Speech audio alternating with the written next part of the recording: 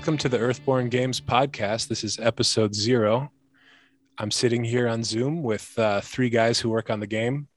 I don't exactly know what they all do, and I'm gonna be like you, the audience, and I'm gonna figure it out.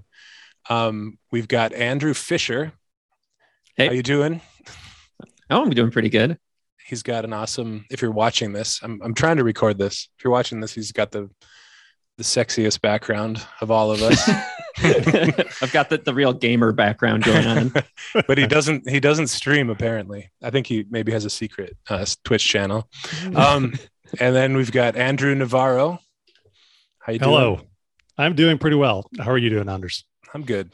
Did you have a good dinner tonight? I didn't have dinner tonight. Why not? My fam, well, because we're doing this. Gonna pass out on us from hunger. I had a bowl of cereal as I was taking a break and watching the latest episode of Book of Boba Fett.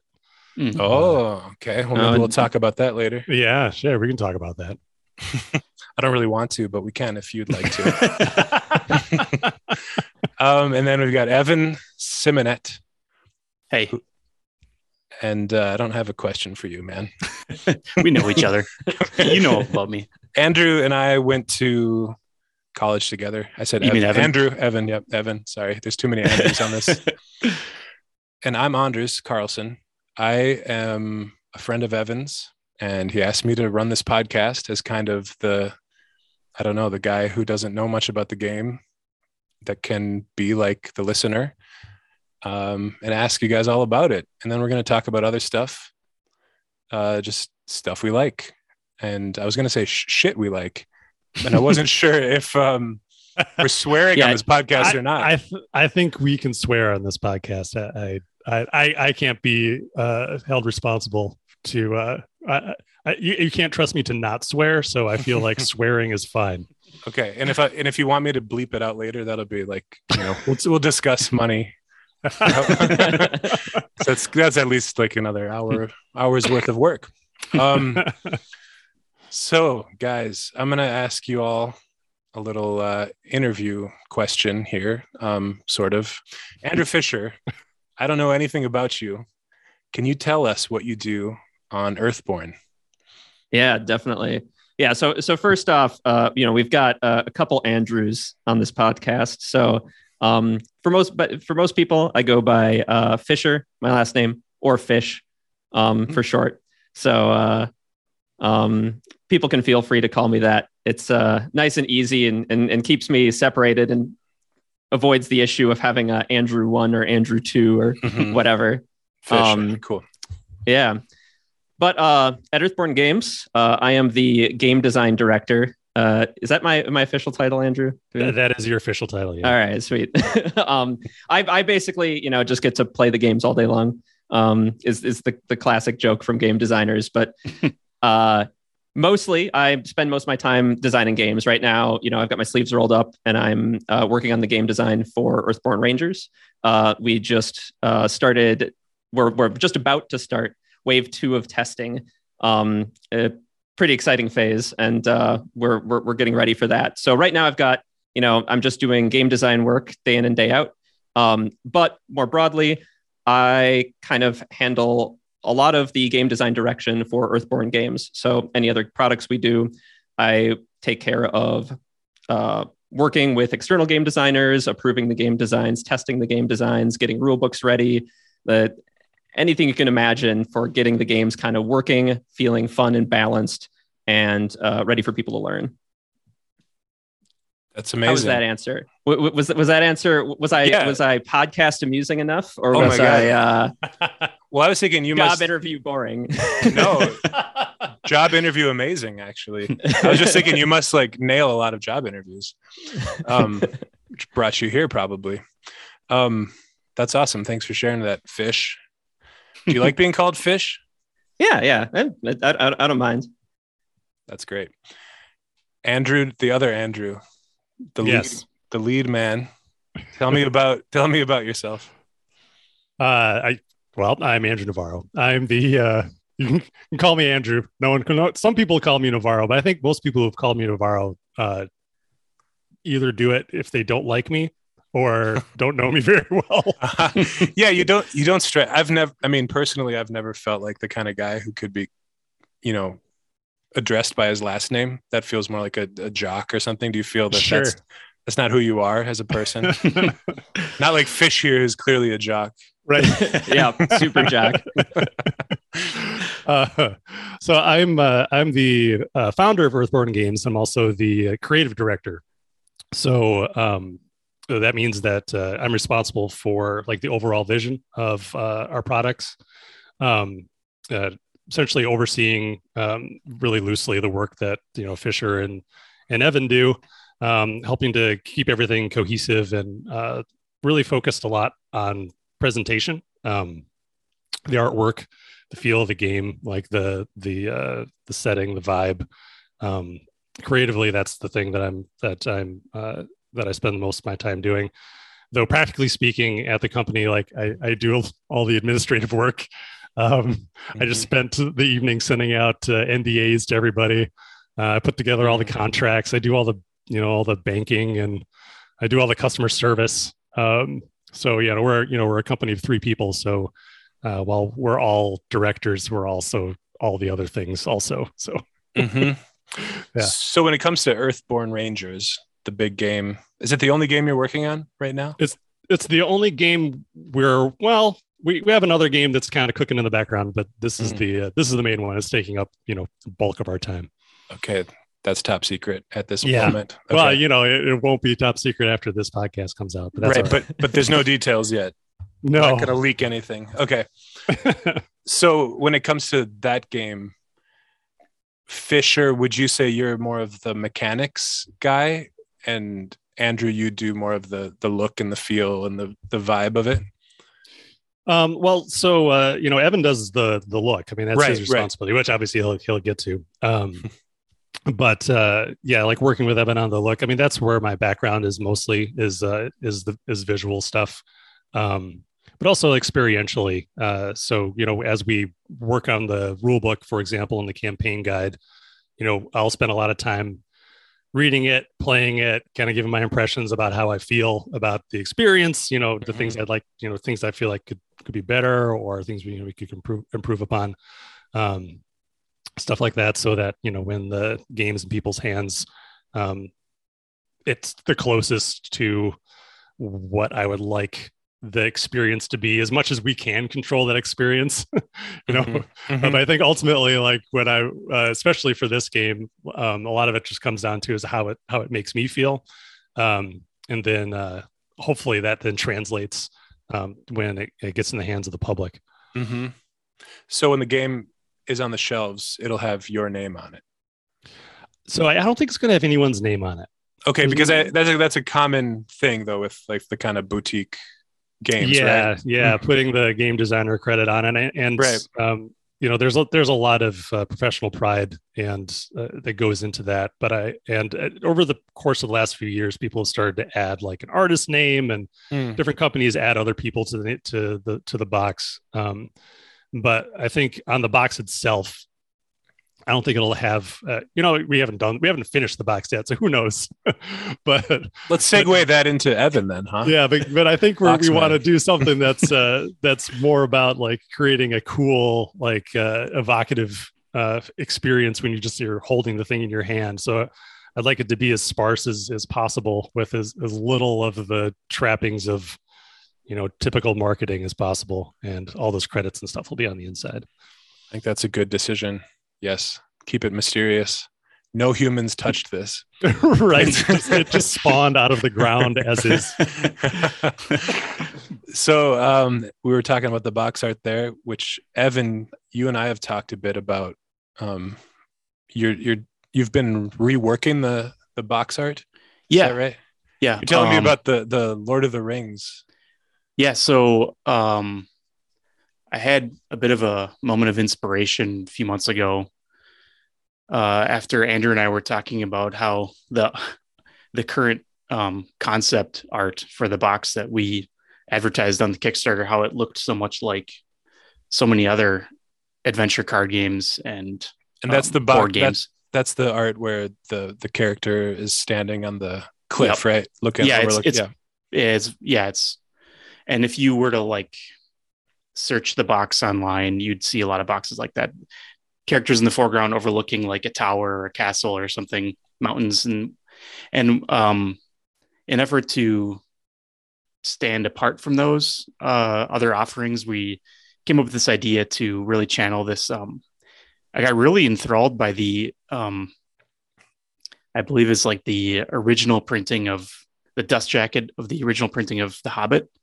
And it has this cool like modernist graphical style with really rudimentary shapes for mountains and trees and stuff. And I thought it was really neat. I hadn't really seen that on any other board games. Although I will admit I don't have the exposure to like, I don't play as many board games and card games as probably Fisher or Andrew. But I think it's a unique take, and we worked up a design for the expansion before the core box. So eventually I'll circle back and make a design kind of inspired by that dust jacket for the core as well. Yeah, I just looked it up. It's super cool. I love it's that. pretty wild. That would definitely stand out on the shelves, I think. How do you... Oh, go ahead. I was going to say, we got ahead of ourselves. Evan, why don't you tell the people what you do? Oh, sure. So yeah, my title is visual design director. And I feel like that's at the moment, it's a lot of illustration work, but it's slowly growing into art direction. And obviously since I'm working with the box, graphic design as well. But mainly I see it as like kind of in trying to visualize and realize Andrew's creative vision, and have fun with it, and hopefully surprise him with new takes on what he had in mind for what the valley is and who lives in it. And I think what I thought my role is going into this is probably going to feel a lot different by the time we're done, but I think it'll be for the better, and it's like pretty wild. Mm-hmm. So you got a chance to do a little art directing. Yeah, that's ramping up quickly. Like I've been working with a few artists already, but there'll be more, and there's a lot of art that needs to get done. So that'll be taking up a good bit of my time as a visual design director. That's right. I think that's something in card games that people can often underestimate is, each card has these little unique pieces of art, and you kind of like, it adds some cool flavor, and then like you move on to the next card. But when you sit down and think about how many original pieces of art are on a card game, like Evan, what's our rough total of pieces of art in the core set? Do you know that off the top of your head? I think like 300 or something. But I'd have to take a second look, but it's up there. Yeah. Unique pieces for sure. And your art is it's not doodles. It's pretty intense. Like how long does it take you, would you say, to draw one character card? It depends, because the way I work varies between card. We have another guy working with us, Joe, he's your childhood friend of yours, Andrew? That's right. Yeah, and he's was here before any of us, and he's responsible for a big part of the look of the game. He is like a mountain of sketches, like concept sketches for rangers and creatures and the environment and buildings and vehicles and whatnot. So one of the most beneficial things I've experienced so far is just taking his sketches and just turning them into illustrations, because it takes a bit of the pressure off me to like invent things myself when I already have this awesome sketch, and all I have to worry about is making it as cool looking as possible. So a lot of our work has been very collaborative between Joe and Andrew and I all through the Kickstarter. And thankfully it's that collaboration's continued. It's just out of necessity because there's so much work. So when I'm, I could probably turn around one of Joe's sketches into an illustration in maybe like a day or two, with feedback and stuff. One of my own I take forever making a composition, like a sketch that I'm happy with. So one of my own illustrations from beginning to end probably takes 3 days, something like that, or more. Mm-hmm. The one I'm doing right now is actually taking quite a bit of time, and it's not a very impactful card. Well, I don't know. It is an impactful card, but it's not like a character illustration. It's just like, what is it? Thing. It's called fractal wire, and it's just nasty. It's, what is it called? A feature. It's something that you can encounter along the way, and if you don't deal with it, it can just really end up hurting you and cause a lot of problems. Yeah, don't tell any of our poor play testers who got hung up in the mountains that it's not an impactful card, Evan. I'm pretty sure scheme of all wire... the cards, I'm just like, okay, there's fractal wire, but then there's also like artificer and conciliator, and so yeah, and like all of our named characters and stuff, which you probably want to put more effort and care into drawing those than some plant, right? I will say though, there is like a page-long description of fractal wire though, and it has a history, and it's like, I don't know, what its creation is pretty surprising in the lore. So, and who wrote that? Sam Stewart wrote a good amount of our background. Andrew, do you want to? This is slightly before my time, so you want to talk about Sam's involvement? We could get Sam on here. Yeah, I think we should bring everyone on at some point. But yeah, so Sam Gregor Stewart is a guy that all of us worked with at Fantasy Flight Games for a long time, and pretty much right when I started working on the project, he became available. So this was like back the beginning of 2020, I think February 2020, or is it in January? But anyway, so he ended up getting laid off. It ended up being temporary, and he ended up going back to Asmodee in the end. But he was the role-playing game manager at Fantasy Flight Games for a while. He's written a lot of role-playing supplements and core rule books and stuff like that. He's a pretty prolific writer, very fast. He's amazing at just getting drafts done quickly. And he's great to work with because he doesn't mind revising things over and over again. He doesn't have a great attachment to anything that he creates. He's happy to just kind of throw it out there and see where it goes. And I brought him on board. I think he was the second person I brought on third person after I contracted the Sadlers to do the core game design. And I gave him the pitch for the setting over coffee, and he thought it sounded cool. And then, we got together every week or so for about a month and a half, right up until quarantine started. We just sat in a coffee shop and just brainstormed, talked about ideas, and then he went off and wrote a bunch of stuff. I was like, hey, I'd like to know like the ecology of like all these different places in the valley. I want to know what animals eat which animals and what plants those animals eat, and what insects there are and how they interact with each other. And he wrote up what amounts to like a I don't know, kind of like an encyclopedia's worth of information about a lot of stuff. Like to Evan's point, like fractal wire, there's probably about like 1,000 words about fractal wire. Seems pretty inconsequential, but it really adds to the depth of the setting, I feel. Absolutely. What is fractal wire? Fractal wire is like an organic razor wire, but that was genetically engineered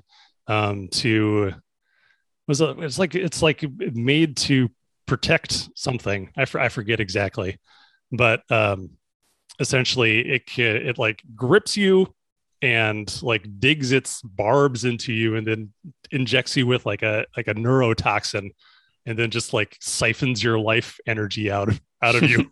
Wow. Dang. Yeah, but it's pretty nasty. It's a plant. It's a plant. Yeah. Wow. But it's effectively like metal. So I can imagine like figuring out how to visually represent that could be challenging. Like as a visual artist myself, like drawing a guy, that sounds exciting to me, but drawing fractal wire is not really my cup of tea. Is that what you kind of run into, Evan? Or yeah, I mean, there's a lot of pieces that when I look at it on the art needs list that Andrew Fisher created, which is like a lifesaver. I'm like, oh, I don't know about that piece. Like, I don't really want to work on that right now. And then when I eventually start working on it, I find something about it either in the description or in Joe's sketches or just by happenstance by sketching myself, where I'm like, I start to get invested in it. And the tricky thing with fractal wire is Joe had so many cool sketches, but they were all kind of varied in different ways. And I had trouble deciding like which route to go. And I think what I latched onto was this spiraling quality where there's like these offshoots that spiraled, and that reminded me of the namesake fractal wire. And so I tried to riff on that, but it became more of like a ribbon, like razor wire with weird prongs all over. It's currently undergoing revisions though, so it's possible that it may change. Who knows? We're building the world as we go, which is exciting. Yeah, Absolutely. Everything we discuss here is subject to change. Big old asterisk. Well, that's fractal wire talk. I'm curious about this guy Joe's involvement. So is he just like an old friend that's just happy to just give you all his crazy ideas, or how's he involved? Yeah. So Joe is he's my oldest friend. We've been friends since the summer after our sixth grade year.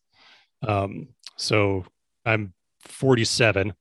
So we've been friends for 35 years. Like coming up through, and we went to college together, and yeah, we've stayed close.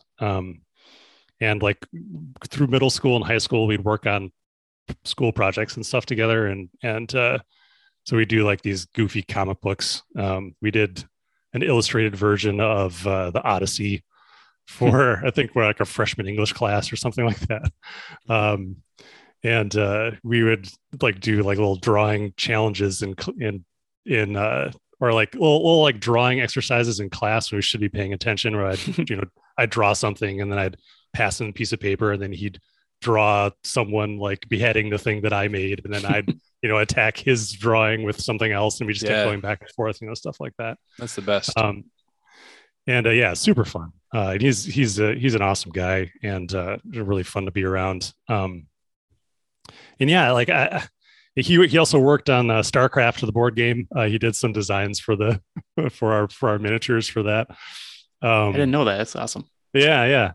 So I've always just been on the lookout for something that we could do together as adults. And when I had the idea to do this game, I just immediately reached out to him to see if he'd be interested in collaborating and contributing. And he was. So like Joe is he's more. I always think of him as more as like a fine artist than an illustrator. Like he's a sculptor and a painter, and he has done some gallery shows, and he's done a lot of sculpture, like weird ass sculpture. He has this bird feeder that he made that's like a corpse of a bird hanging in his yard. It's pretty messed up, but it's pretty awesome at the same time. He gets cool ideas to do weird shit, and I think that's part of what I really like what he brings to this project, is that he has such an interesting imagination and such an unconventional approach that the art, a lot of the art, like that old art that he's made, it's not necessarily something that you'd publish, but it is something that inspires. And so it's been really cool to see Evan take his stuff and then build on it. And it's also been really cool because Joe's still working on the project. He's still doing concepts and stuff. And to see how he has grown as an artist, even in this past, year and a half, especially this past year, we're like working with Evan and I so closely. He's really elevated his game and is just making some really, really cool stuff, really awesome concepts. I think the coolest concepts he's made over these past few months since the Kickstarter. So yeah, that's That's Joe, and yeah, we'll have. I think we'll have him on here eventually. I think. Would you say would it be fair to say that he's like the kind of like the Ralph McQuarrie of Earthborne, maybe? Where Ralph McWho? Is it McQuarrie? Yeah. McQuarrie. Yeah. No, I just don't know who that is. Quarry. Yeah. Oh, really?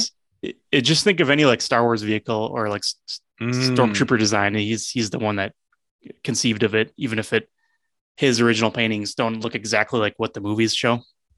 Yeah, I think that's reasonably accurate. Yeah.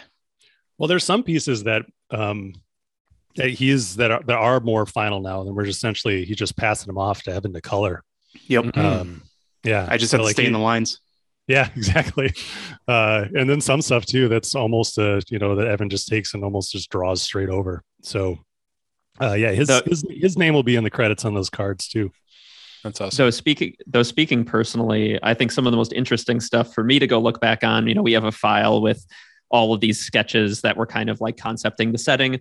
As with a lot of creative pursuits, you usually start wide, and as you keep going, you kind of hone in on the thing you want. I love going back to some of that stuff back when they were kind of starting wide with lots of different possibilities and drawing stuff all over the Earthborne setting. There's some really weird alien stuff in there, right? And things that really capture your imagination of like, this probably isn't in the Valley, the setting for Earthborne Rangers. It's probably from some other place, right? And there's these weird dudes, with globes over their heads. Or something. I was thinking of that one. Yeah. Yeah. And you're like, who are these guys? What are they up to? Right. It really captures your imagination. Those kind of old, going wide sketches those are my favorite personally. Cool. Yeah. That's so a lot of the stuff that I did is more of that type of thing, which are the like just trying to imagine places around the world. Just a lot of gigantic buildings half submerged in water or yeah. I think there definitely is going to be a place for those sketches and those early concepts in the art book for sure. Yeah, totally.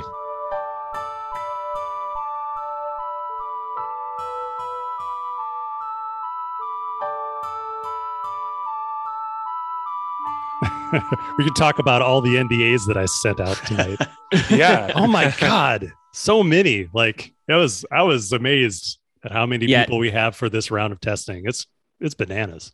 I mean, like, and you say that, and like, that's only like the first 24 hours of respondents. So, so like how many people left? How many people do you have? How many people do you have testing the game now? Oh, I don't know what the count was, Andrew. It's like we've got like I sent out about 40 NDAs tonight. Yeah, that sounds about right. Oh my gosh. Yeah. It's great. I mean, it's awesome. So are people playing online then on the tabletop simulator or something? Yeah, we provide both PDFs for people to print if they want, or tabletop simulators that people don't have to like waste a bunch of paper or spend like a bajillion hours cutting out cards, And it takes approximately 5 hours to do it by yourself. Wow. Wow. Maybe some of those people are listening right now.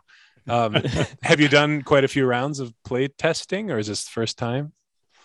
Oh yeah. We can talk a bit about our play testing. It's so we are just entering wave 2, what we're calling wave 2. I mean, we've been play testing the whole time, right? Like this game's been seeing testing for year and a half, Andrew? Maybe at this point. Yeah. Well, I think I played the first version of the Sadler's first iteration of the game in April of 2020. Okay. So almost 2 years. But a lot of that, that's early prototyping testing. And then a lot of the testing will just be internal with just like the 4 of us or whatever. Or, depending on who's on the team, different numbers of people. But at a certain point, once the game's ready, we go out to external testing. And so we did our first external testing. So external being people outside of just this team. So that might be backers from the Kickstarter, just people we know in our network, just other people who are interested in like, kind of seeing the game and giving feedback or whatever else. So we went to external testing later last year. And then we're kind of doing stages of testing. So our initial testing was just kind of the foundations of the game. So basically, what are the most foundational elements? What kind of lays the groundwork? Earthborne Rangers is an open world game. So it's basically all of the open world with none of like the missions or like special characters or anything. if this was to draw equivalent to like Assassin's Creed, we're testing like running around and doing those little side activities and just like making sure the world functions before we layer on story missions and stuff. And so we got through that round of testing, and now we are going out to wave 2 of testing. And that's all the testers we're recruiting right now are for wave 2, which is we know we've got a strong foundation in our open world. Now we're going to have people play testing all the different missions they have to do, all the different NPCs they can help and converse with, and kind of test out and figure out where our weird interactions or branching narrative trees are busted to make sure we fix it all before release. Mm-hmm. And you have video of all these people playing it, so you can no. so they're just going to write a report afterwards and tell you this part sucked, this part ruled. Yeah, exactly. So we have like a Discord server where they can all talk about things, but then also we create Google Forms for each version of the game that go out to people and that they kind of fill out. So we collect a bunch of stats on each of their play sessions so that we can kind of like, I can create spreadsheets that cross compare all our stats and kind of give me quick bird's eye views of how the game is changing. But then we also collect a bunch of like long form written answers about what our qualitative feedback about what they're enjoying or not. And so I do have to go through all of that. So once playtest feedback starts coming in, there's long hours of just reading, tons and tons of feedback and then trying to condense it down to concrete changes, which is a big challenge. But it's in the end, it's invaluable. Not only does it help us hone to see the experience, to help get the experience we want to see, but like in a big game like this with lots of dependencies, like frankly, our first drafts, lots of things are broken or not fun. And we need to kind of like identify all that so that, we make sure everything's like working and the best it can be for actual release. Mm-hmm. I worked on a video game recently and we did a round of play testing, and not to throw any of your lovely play testers under the bus, but I remember reading some of those and you'll get like one person where you feel like, have you ever played a game in your life? Like I remember one guy was just like, it's a basic like adventure game, like you're a little bulldozer. Evan actually did the cover art, which is amazing. Oh yeah, I've seen that. Yeah. Little dozer. He, check it out. It's on itch. It's just an adventure game. Go over there, little fetch quest, talk to that guy, go talk to that other guy. But this great music. Anders, you did the music, right? It's got amazing music by me. No, serious, it's awesome. Thanks, Evan. And the game, what'd you think of the game itself? I got to like the first level, and there's only one level. Okay, well, I really enjoyed that one level. I did. I love the little collision that you can have with the different things that break under the plow. The rocks and the trees. Yeah, it's really a game about just plowing. It's kind of the opposite of Earthborne. But although I didn't finish the game, so there might be like there's a message at the end. That was bad. It's kind of like you're the bad guy, and you start to realize you're the bad guy, and you wonder why you're having so much fun plowing down all of the beautiful trees in the game. Anyway, enough about Lil Dozer. But the playtester just, it just threw me off to have this guy that just, it felt like he's never played a game in his life, even though he's actually also a game designer. But do you ever get feedback like that where you just do you weed out some stuff or do you take the outliers seriously? We want to make this game so that everybody can play it, even these confused individuals. Well, it's better to have a game that a few people love than that everybody likes. So, we don't try to make a game for everyone all the time. But we do take into account outliers to a degree, right? Like you only create your average plot with outliers on either side, right? So that they're still an important part of things. And don't get me wrong, you can get real frustrated reading some playtest feedback, right? Like their whole job is to find problems with your game. So one, they're pointing out all the ways you've screwed up.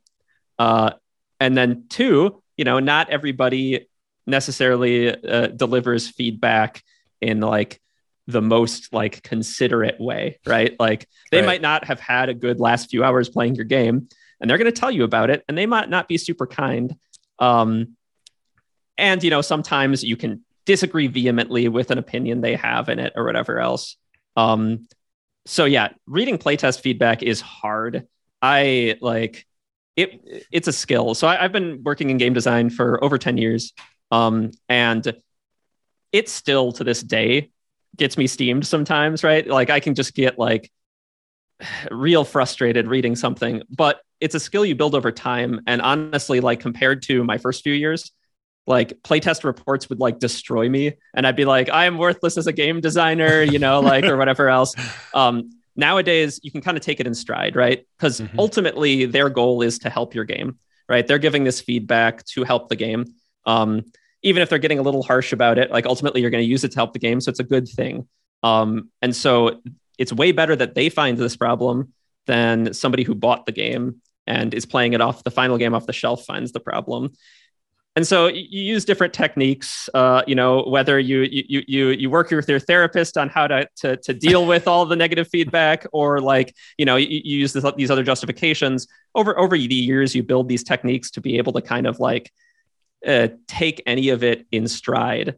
And like, I think it's pretty important for developing a healthy relationship with it, because like I know a lot of game designers who take it too hard and take it too much against their self-worth. So yeah, it maybe got a little more serious talking about playtest feedback than I intended, but no, like, it's very interesting. It's a hard to me. thing. It's a really hard thing. Well, surely there has to be a way to like punish these outliers, right? Somehow. No, we want to reward them and thank them for their feedback. Yeah, are you paying them? No. We are not paying them. All of our playtesters are volunteers. Maybe that's your problem. Pay them to give you good, only positive feedback. What kind of deranged person would do that? Tell us our game is amazing. And that won't make a very good game, folks. We need that. We need that harsh feedback. Fisher, do you think that I think you and I have talked about this before. Like I have a lot of difficulty engaging with people on the internet. I think just because of where I sit in my I'm in that age group where I remember a time when I wrote letters to people. And I'd sit down, have take the time, write out pages and pages of a letter, put it in an envelope, send it, and then wait for a week and a half, and then I got a response back. Oh, that's cool. And then that was a very thoughtful, considerate reply, and we're engaging on a level that's obviously very different than what happens on the internet. And where I feel like when I finally made that move to the internet to try to engage with people on a forum, I took that same approach. We're going to have a conversation. Oh no, we're actually not having a conversation here. You're just saying something and I'm saying something. You don't care what I actually have to say. Do you think that Andrew was glitching out a little bit? Did you guys see that as well? Yep. Yeah, I wasn't sure if it was all of you or just you guys Andrew. You guys froze for a second. Andrew, you're turning into a robot here. Andrew, maybe log off. Log back on. Sure. Okay. The playtesters got to him. Your internet connection is unstable. Message I just received. Just try to log back in. We'll see. We got the gist of his question. Yeah. Right? Yeah, I think so. That him mentioning handwritten letters reminded me of my own age. I had a friend who was from Park Rapids, and he moved to my street when I was about 12. And when we became friends, he would go back to visit his family in Park Rapids in the summertime, and he would write me letters about what was going on in Park Rapids. Yeah, it was. What was going on? It just came back to me. Wow. You had forgotten about him? Do you remember his name? No, I remember him. I just forgot about our pen pal. Yeah, the pen pal thing. Epistolary relationship. or whatever the word is. Whoa. Yeah. What the hell did you just say? That's just I think Is it's that- we have you. Should we have you can edit this out. Evan? Just edit this whole thing out, right? Is that a card in the game? The epistolary relationship? Isn't that like I'm Yeah. gonna look that word up. I think I'm using it correctly. You probably are. Yeah. I'm just impressed. Well, There's no way. I can't spell it. Yeah, relating to the written or like I gotta read. Relating to the writing of letters. Wow, man. Epistolary. I never knew you were this smart. I didn't either. Just Even sometimes I- they just the words come into my head and I speak them. We lost Andrew. He's not coming back. Yeah, he's Yeah. gone forever. The playtesters got him. Yeah. Well, why don't you tell us about Little Dozer? Little Dozer. I looked it up. It's got a Twitter. It's got a Twitter. We have a website. That's the other guy in the Horse Honey Games. That's our game company. It was just a game jam thing. And we started working in this framework called Pico 8. Okay. Yeah. Did you do it for Global Game Jam? Yes, which is coming up. Yeah. And I can't do it because I have a baby. Darn babies. I know. Cramping my style. Hey, Andrew, you're back. All right. I may have been trying to update. Heck yeah. You sound less robotic already. Oh, good. Yep. The Yeah, you're not podcast, breaking up anymore. you missed some great podcast content, though. Evan said a gigantic word that blew my mind. I was talking Yeah, about yeah. it, my epistolary relationship with a childhood friend. And Andrew, do you know what he meant by that? Epistolary? Epistolary. No. Epistolary. Oh, Is that an E? epistolary. Yeah, with an E. Yeah. I have no idea what that means. I didn't know. I did not know. Of or relating to the writing, I suppose, I guess. Yeah. Pen pal, basically. Yeah. Yeah. Yeah. We were talking about him, having this pen pal, and he was just like, my epistolary relationship, and we were both It sounds so weird. Why did I say that? I love it. I love it. I love learning new words. He practiced that entire story earlier. Yeah, it's just he was afraid he was going to sound dumb on the podcast. yeah. I have all these words on my screen in a Google Doc. I'm like, oh, I can use that one.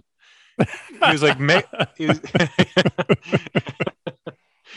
I thought maybe you just were like, hey, Megan, do you got any good words for me? That I could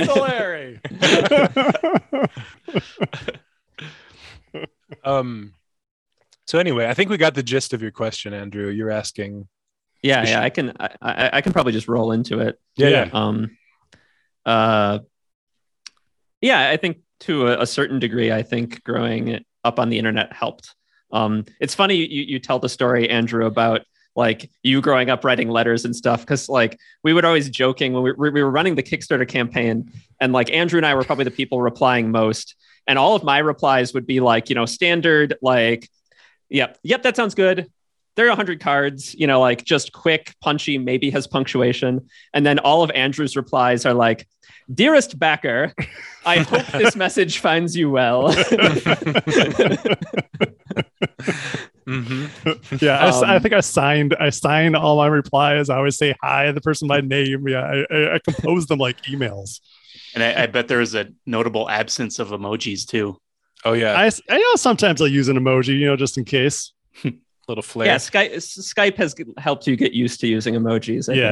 Yeah. Yeah. But yeah, I think that growing up on the internet helps a bit. It definitely helps me kind of like move on from what and like not take as much stake in what some other person thinks.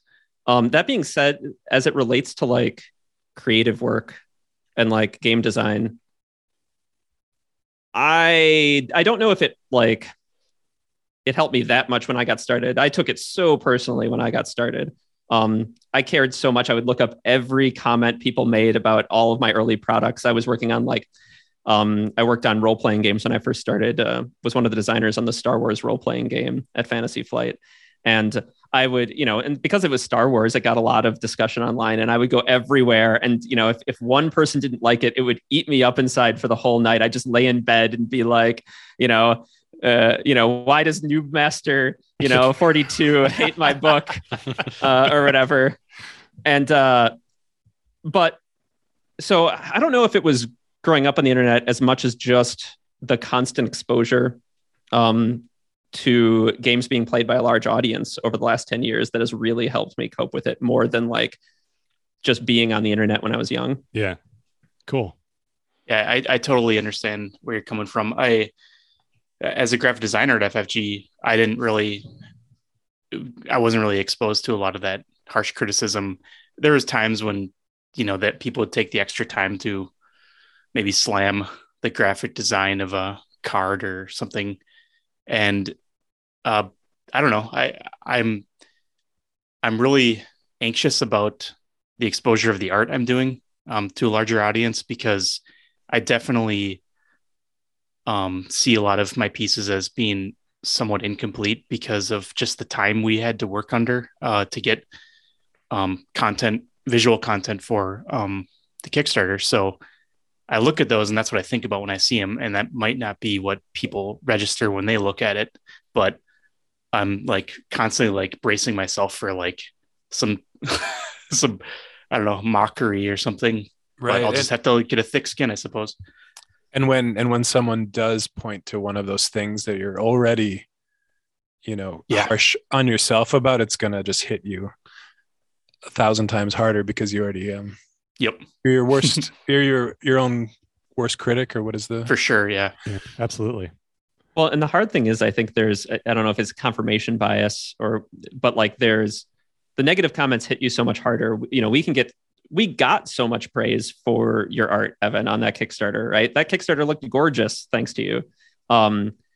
But like you can get 10 good comments praising you, and then one negative one will hit you a lot harder, right? Mm-hmm. And that'll be the one that sticks in your head. And so that kind of bias can mean that even if you're getting a lot of positive feedback on things, you can kind of focus on the negative. Yeah. So I think it's important sometimes to kind of back up and see what people are loving about your work. Mm-hmm. Mm-hmm. Yeah, that's a good point. And that'll make you happy forever. We solved it. Well, it's interesting because I've been thinking about the purpose of receiving not just feedback. I mean, there's two different things here, I think, not to get too intellectual, but what is the purpose of praise? I think we all, as creative people, are in some way looking for praise. I don't know if you guys have ever conquered that emotion and done away with it, but I feel as though it's something that I would like to strive for. But like, what is the purpose of praise? And I was thinking back to days when I played in a band, and when I think about those times, I don't remember, the few people after the show that said, "Oh, that was so good." I'm not like, "Oh man, I remember that show. The praise afterwards was just outstanding." It's more, it's like, "Oh, it was just so fun to play music with those guys. We had such a good time." So I don't know. I wonder if you guys have any feelings about that. Yeah, I mean, I feel like, when you receive praise, be it from an audience, like a live audience, or, you're getting, an email from somebody, I think it's like an energy exchange.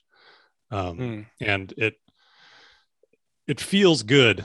It just has this, like, for me, it has a very bodily sensation of like, of just satisfaction. Like, I've gotten some emails from people, since the Kickstarter's concluded, like just lovely people who have taken the time to reach out to, say how much what we're doing speaks to them, the mission speaks to them.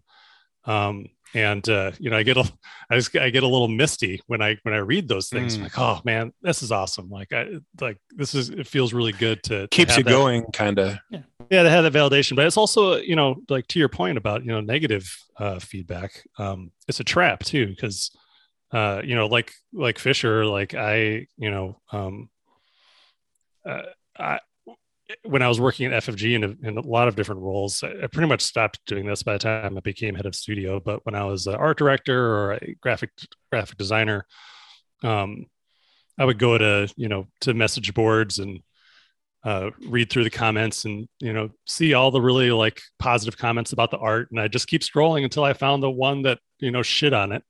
And then I'm like, of course, see, and then like, so it cuts both ways. And I feel like that's your kind of your ego attachment to your creation, or that need for external validation that isn't really real.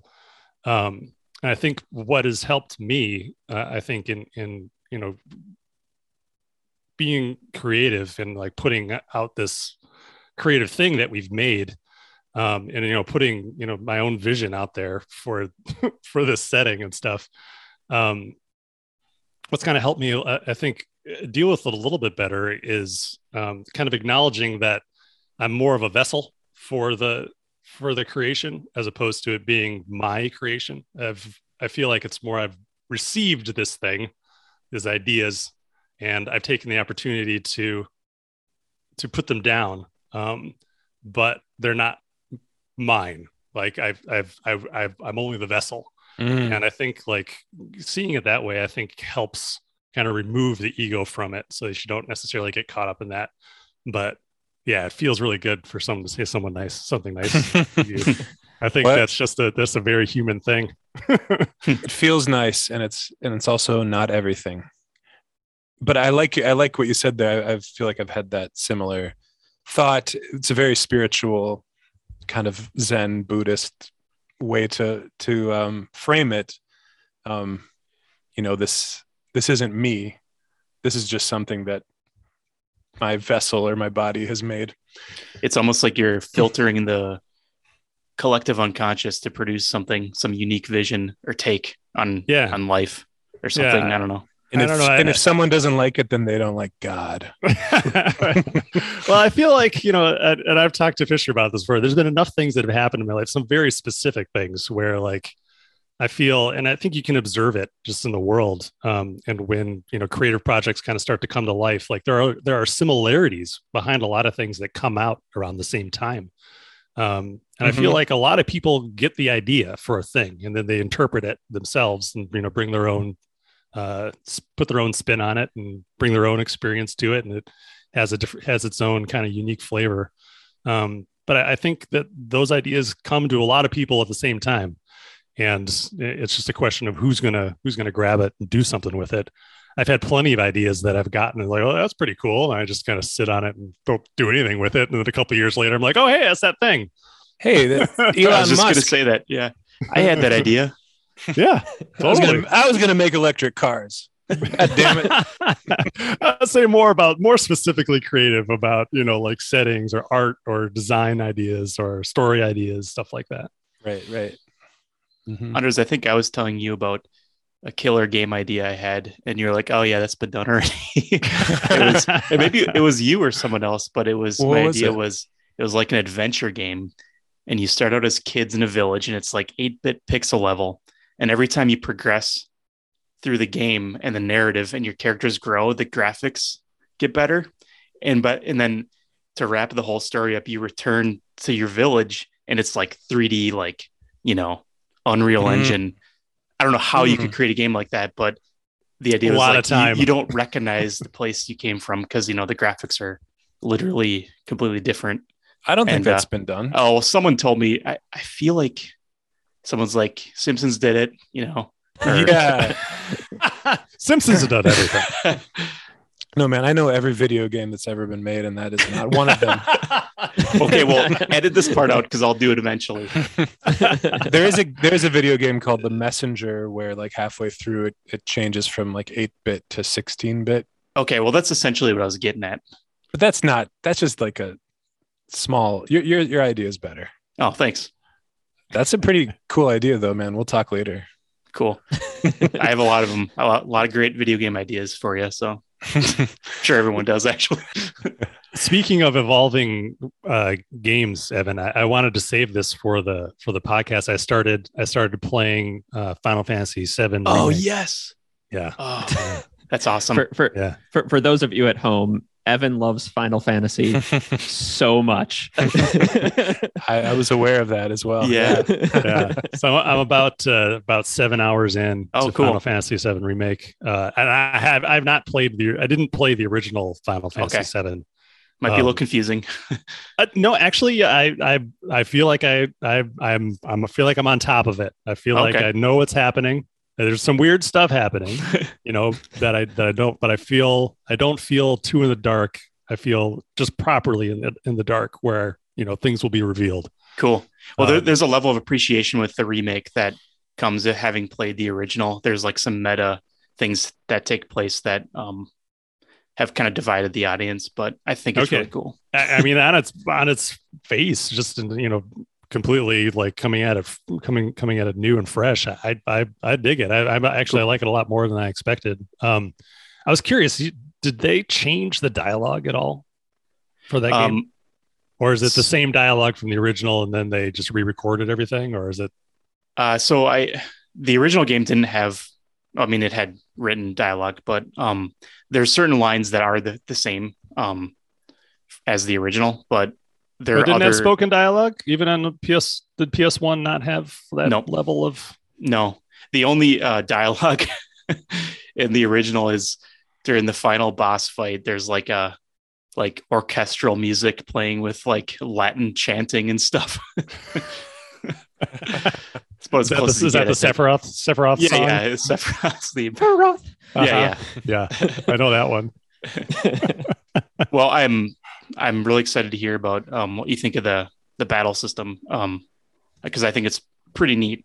Yeah, it's cool. It sometimes it feels like I'm not quite getting enough feedback on when I'm getting hit and from where, because it's just numbers fucking flying off of everything all the time. But overall, I've been enjoying it. I there are times when I'm just like running around in circles waiting for my thing to recharge so I can take a potion. Yeah. I've been enjoying it. I like it a lot. Yeah, it's got cool art. I don't know about the design of the NPCs though. Like everyone's like all the characters are wearing like these crazy outfits, but then like everyone in town is like dressed like it's like 1995. Yeah, like I wonder who the main characters are in this hall in this alleyway. Yeah, there's a bunch of people wearing brown and like drab gray outfits, and then there's like a spiky haired guy with a shoulder pad and a huge sword and like a gun arm guy. Yeah. And like they just walk around with those weapons like nothing. Like, oh, let's get on this train. They're worried about the being scanned. So their identities won't be revealed. Or maybe it's the guy with the Gatling gun strapped to his arm. I won't argue with that. That is a little silly, but yeah, it's a little suspension of disbelief there. But I'm enjoying it. It's fun. There is one last thing I'll say about it is what I really appreciated about the boss battles in that game is they're all 3-tiered events where you are fighting to get to the boss to this second stage and third stage, and I think it has a background in how like manga is structured or something. But anyways, the excellent music and how the music transitions between each phase of the fight is just like amazing, and it only gets better. Cool. Yeah, I don't feel like I haven't fought any giant bosses yet. Like I just met. We're essentially like on our way to blow up the second reactor. The reactor thing. Oh, so you did fight the first boss, the scorpion robot. Oh yeah, I did fight that guy. Yeah, that's right. Yeah. That's like a training boss. I don't know if that counts. And then I fought the crazy guy on the motorcycle. Oh yeah. He's been added. He's not in the original game. Oh, he's not? No. Okay. There's a lot of extra filler things in the remake, but I appreciate it all. It just helps enrich the story, and then the narrative. They've got to stretch it out. They've got to stretch it out to 3 games. Like the Hobbit. Yeah. Well, and also there's an effort to consolidate all of the lore they built in the greater I'm spacing on the word. It's like there's a body of games that all tied into FF7. There's one for the PSP. There's like a mobile game. There's a PS2 one, I think. Anyways, they want to take all the lore from all that and just kind of funnel it back into their remake to like make it, I don't know, the truest representation of like the whole world. So Gaia. Yeah. What the name of the set? Yeah. And the Final Fantasy games are not connected, right? 7 is like its own world. Yeah, they're not really connected. There's themes that are similar, and there's certain characters that pop up that have similar names and similar roles, but I don't think there's ever been. Yeah, Wedge and Biggs and Sid. So there's always a guy named Sid. But it's a different guy in each game. But he's usually like an engineer, airship pilot. But there are some spin-off games that are not a numbered Final Fantasy entry, but take place in the same world as a number one. Like, like there was a one for the PSP called Crisis Core that took place.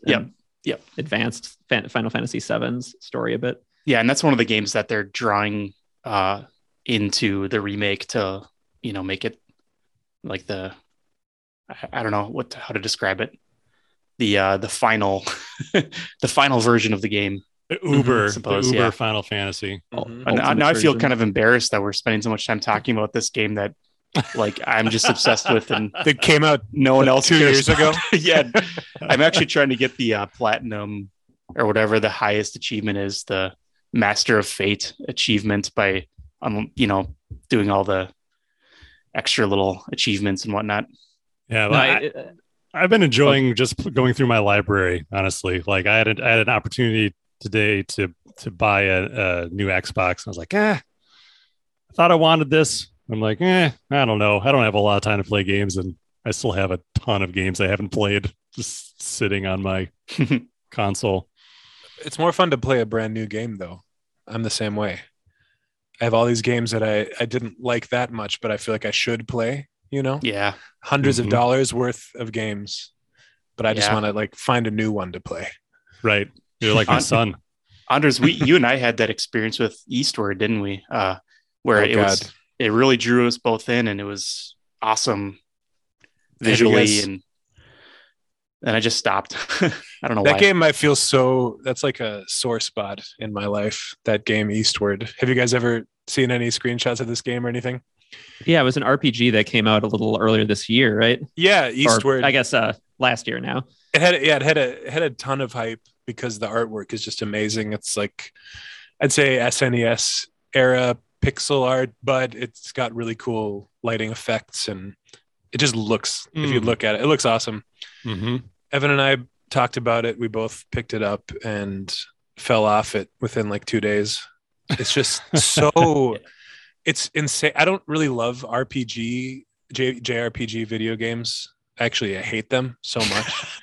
But I have this thing where it seemed like the game for you.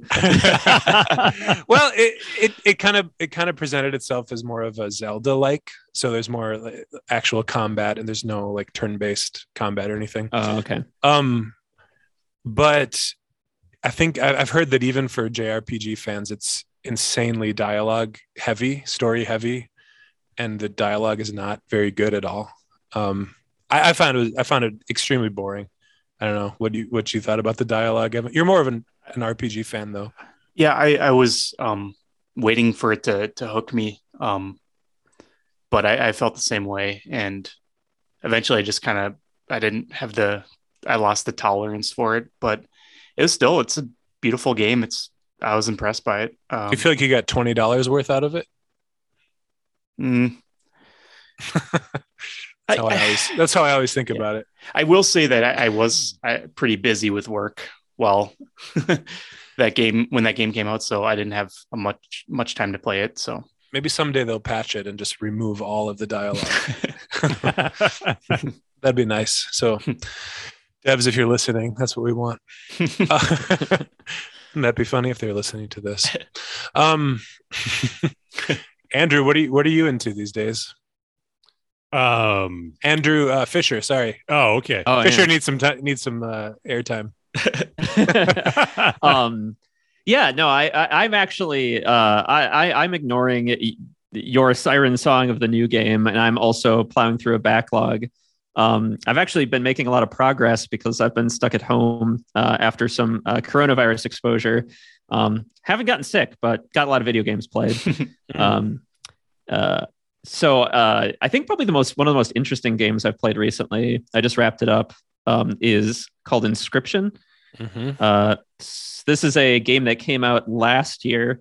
Got a lot of talk, so a lot of people might be nodding their heads right now. But it's kind of a card game. It kind of starts out a lot like a game like Slay the Spire, and is how it presents itself, but with a kind of grittier, interesting theme, and then it goes places from there. And you don't really want to say much more than that, because a lot of what makes the game cool is that feeling of like discovery and exploration as the game gets wilder and wilder. And so, but if you haven't checked it out, and you like card games, and if you're listening to this, since our main game we're working on is a card game, you probably do. I'd really recommend checking it out. It's really fascinating. Not only does the story get pretty interesting and cool, but I think they do a lot of really interesting things in the game from a game design perspective. It's a very simple game up front.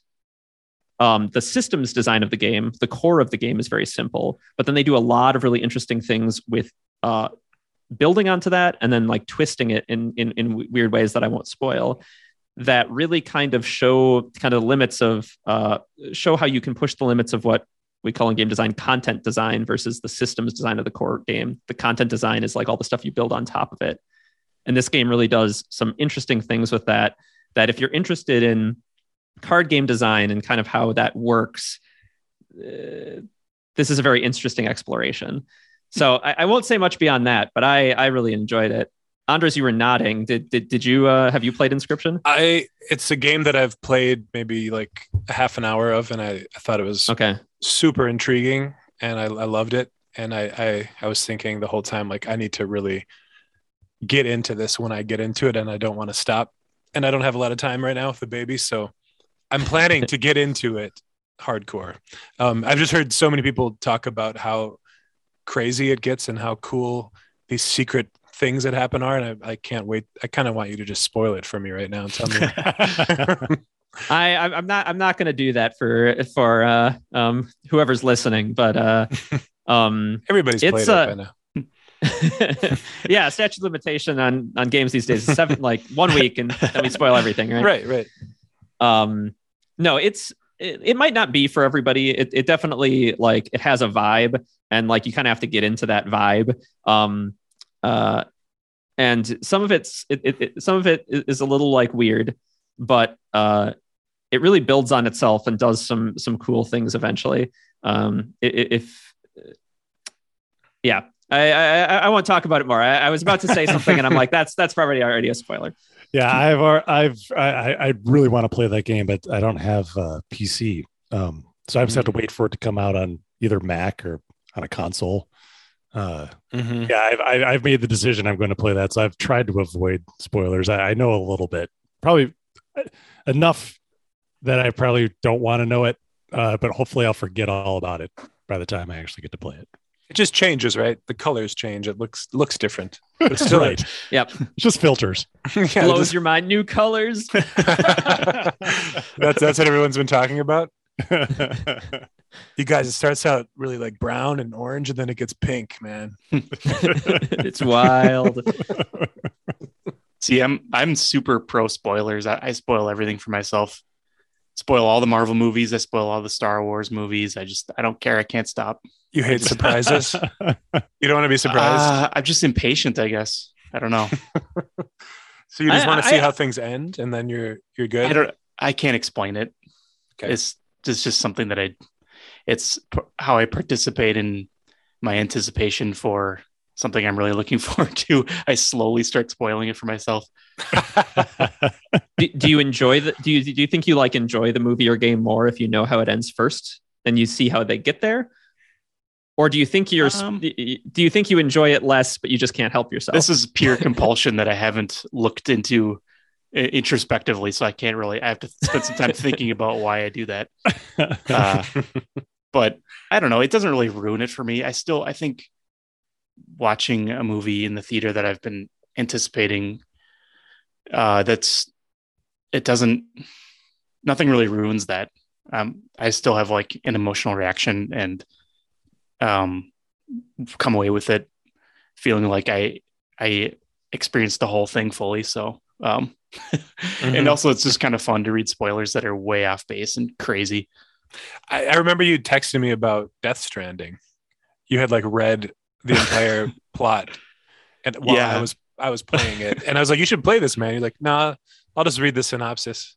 Yeah, and it was kind of hard to follow. I think I might end up playing the game because there's just so much going on in the synopsis that I've already forgotten. Like, there's like I was texting you. There's like hours of just walking from point to point that you can't really experience in just like a Wikipedia page. Just walking. I loved that game. Me too. It was awesome. The ending's awful, but I haven't gotten to that yet. Oh my God. It's like, it's very Hideo Kojima, and it's like he has you prisoner, and you're like, and he's not there. He can't hear you, but you're like, I get it, man. I get what you're saying. And then it's about 20 minutes of that. Yeah. And then he tells you 15 more times. Keeps telling you. It's like, I understand. Please let me go. Please. But yeah, to me, that was the only time that game really fell down. But I really enjoyed it. It has a lot of similar things to Rangers, honestly, like that kind of. I was just going to ask you, did that inspire? No, I mean, I was not. No, but it was it kind of like I was saying, how there's that that inspiration that kind of comes. I could feel like it was a similar thread of inspiration. But obviously, as him bringing his take to it. But that kind of like solitary walking through through nature, that part of it I think captures a lot of like what I was hoping to, with my original thoughts about Rangers, that capturing that feeling of being out in nature and having this kind of like quiet walk. Though like our game has turned more into like there's like things are popping off all the time. It's not a super quiet walk through nature. It's more like similar to Death Stranding. It's not always quiet. Yeah.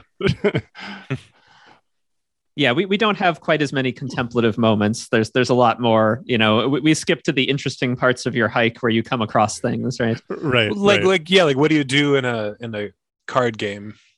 You all just sit there with your eyes closed to just kind of slow down the pace. Like, okay, we're walking now. Things have to be happening, right? There was a concept early on when I came on. We were kind of trying to figure out like what is that experience of our path deck, right? And like one of the thoughts I'd had, I'm a pretty big hiker and backpacker myself, is like just filler path cards where basically like there's interesting things you come across, but then there's just a lot of like more trail. So you kind of like get almost this like meditative flipping of cards kind of as you simulate hiking down the trail, and then you come across something, right? And then it's this like, so you have that bar of mundanity before you encounter something. But at the end of the day, like it takes up a lot of cards, a lot of paper that's not getting like really used for much. And it's, and like we're trying to get our maximum value out of the card count we have. And additionally, it was just a lot of like steps that like may have like a meditative purpose for some people, but like for other people is just kind of extra steps in a game that already has a lot of steps. Right. And so in the end, the design that we found the most fun for people was one that kind of skipped to the action. But it did come from this place of inspiration of like hiking through nature. Yeah, I think we still have, some of that's still present in the way that the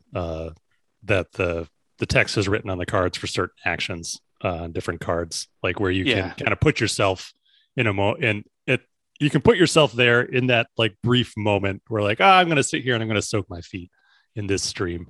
And it's just it's one little line. But I think, when you're sitting down and playing the game, it's nice to it still has that same effect. I think that kind of calm effect every once in a while. But there also might just be a lion ready to eat you right as you're doing that also.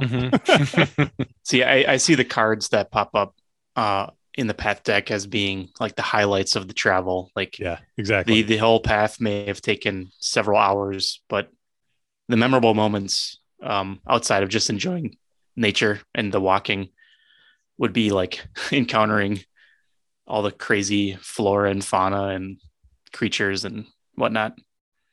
Yeah, like it's kind of like the summary story of your day's hike, right? When I told you guys about my trip up to the Spirit Hiking Trail, I tell you about fording the river and like pulling my muscle and climbing that bluff, right? I don't tell you about like the 2 hours I was meditatively hiking through ash groves or whatever, right? Because like I took 312 steps, I believe. And then I paused for a moment. And then something happened. I don't remember. Yeah. All right. And that brings us to the end of our first Earthborne Games podcast. It was fun talking to you guys. What do you think? Yeah. Thanks for having us. Yeah. I set this up and had you guys over. I hope you enjoyed my hosting. So join us, find us on Facebook. Just look for Earthborne Games. We're on Twitter at Earthborne Games, and you can even email us at info@earthbornegames.com. Guys, we'll be back in a couple weeks. This was our trial episode. We're trying out some different things, so definitely reach out on those social channels and let us know what you liked hearing about, or if you have questions for us that you'd like us to talk about, or just other topics you think would be interesting for us to cover and discuss on this podcast. Let us know. It'll really help us kind of inform and figure out kind of what we want this thing to look like. And only positive feedback, please. Yes. Glowing reviews, please. All right, guys. We'll see you next time. Thanks, everyone.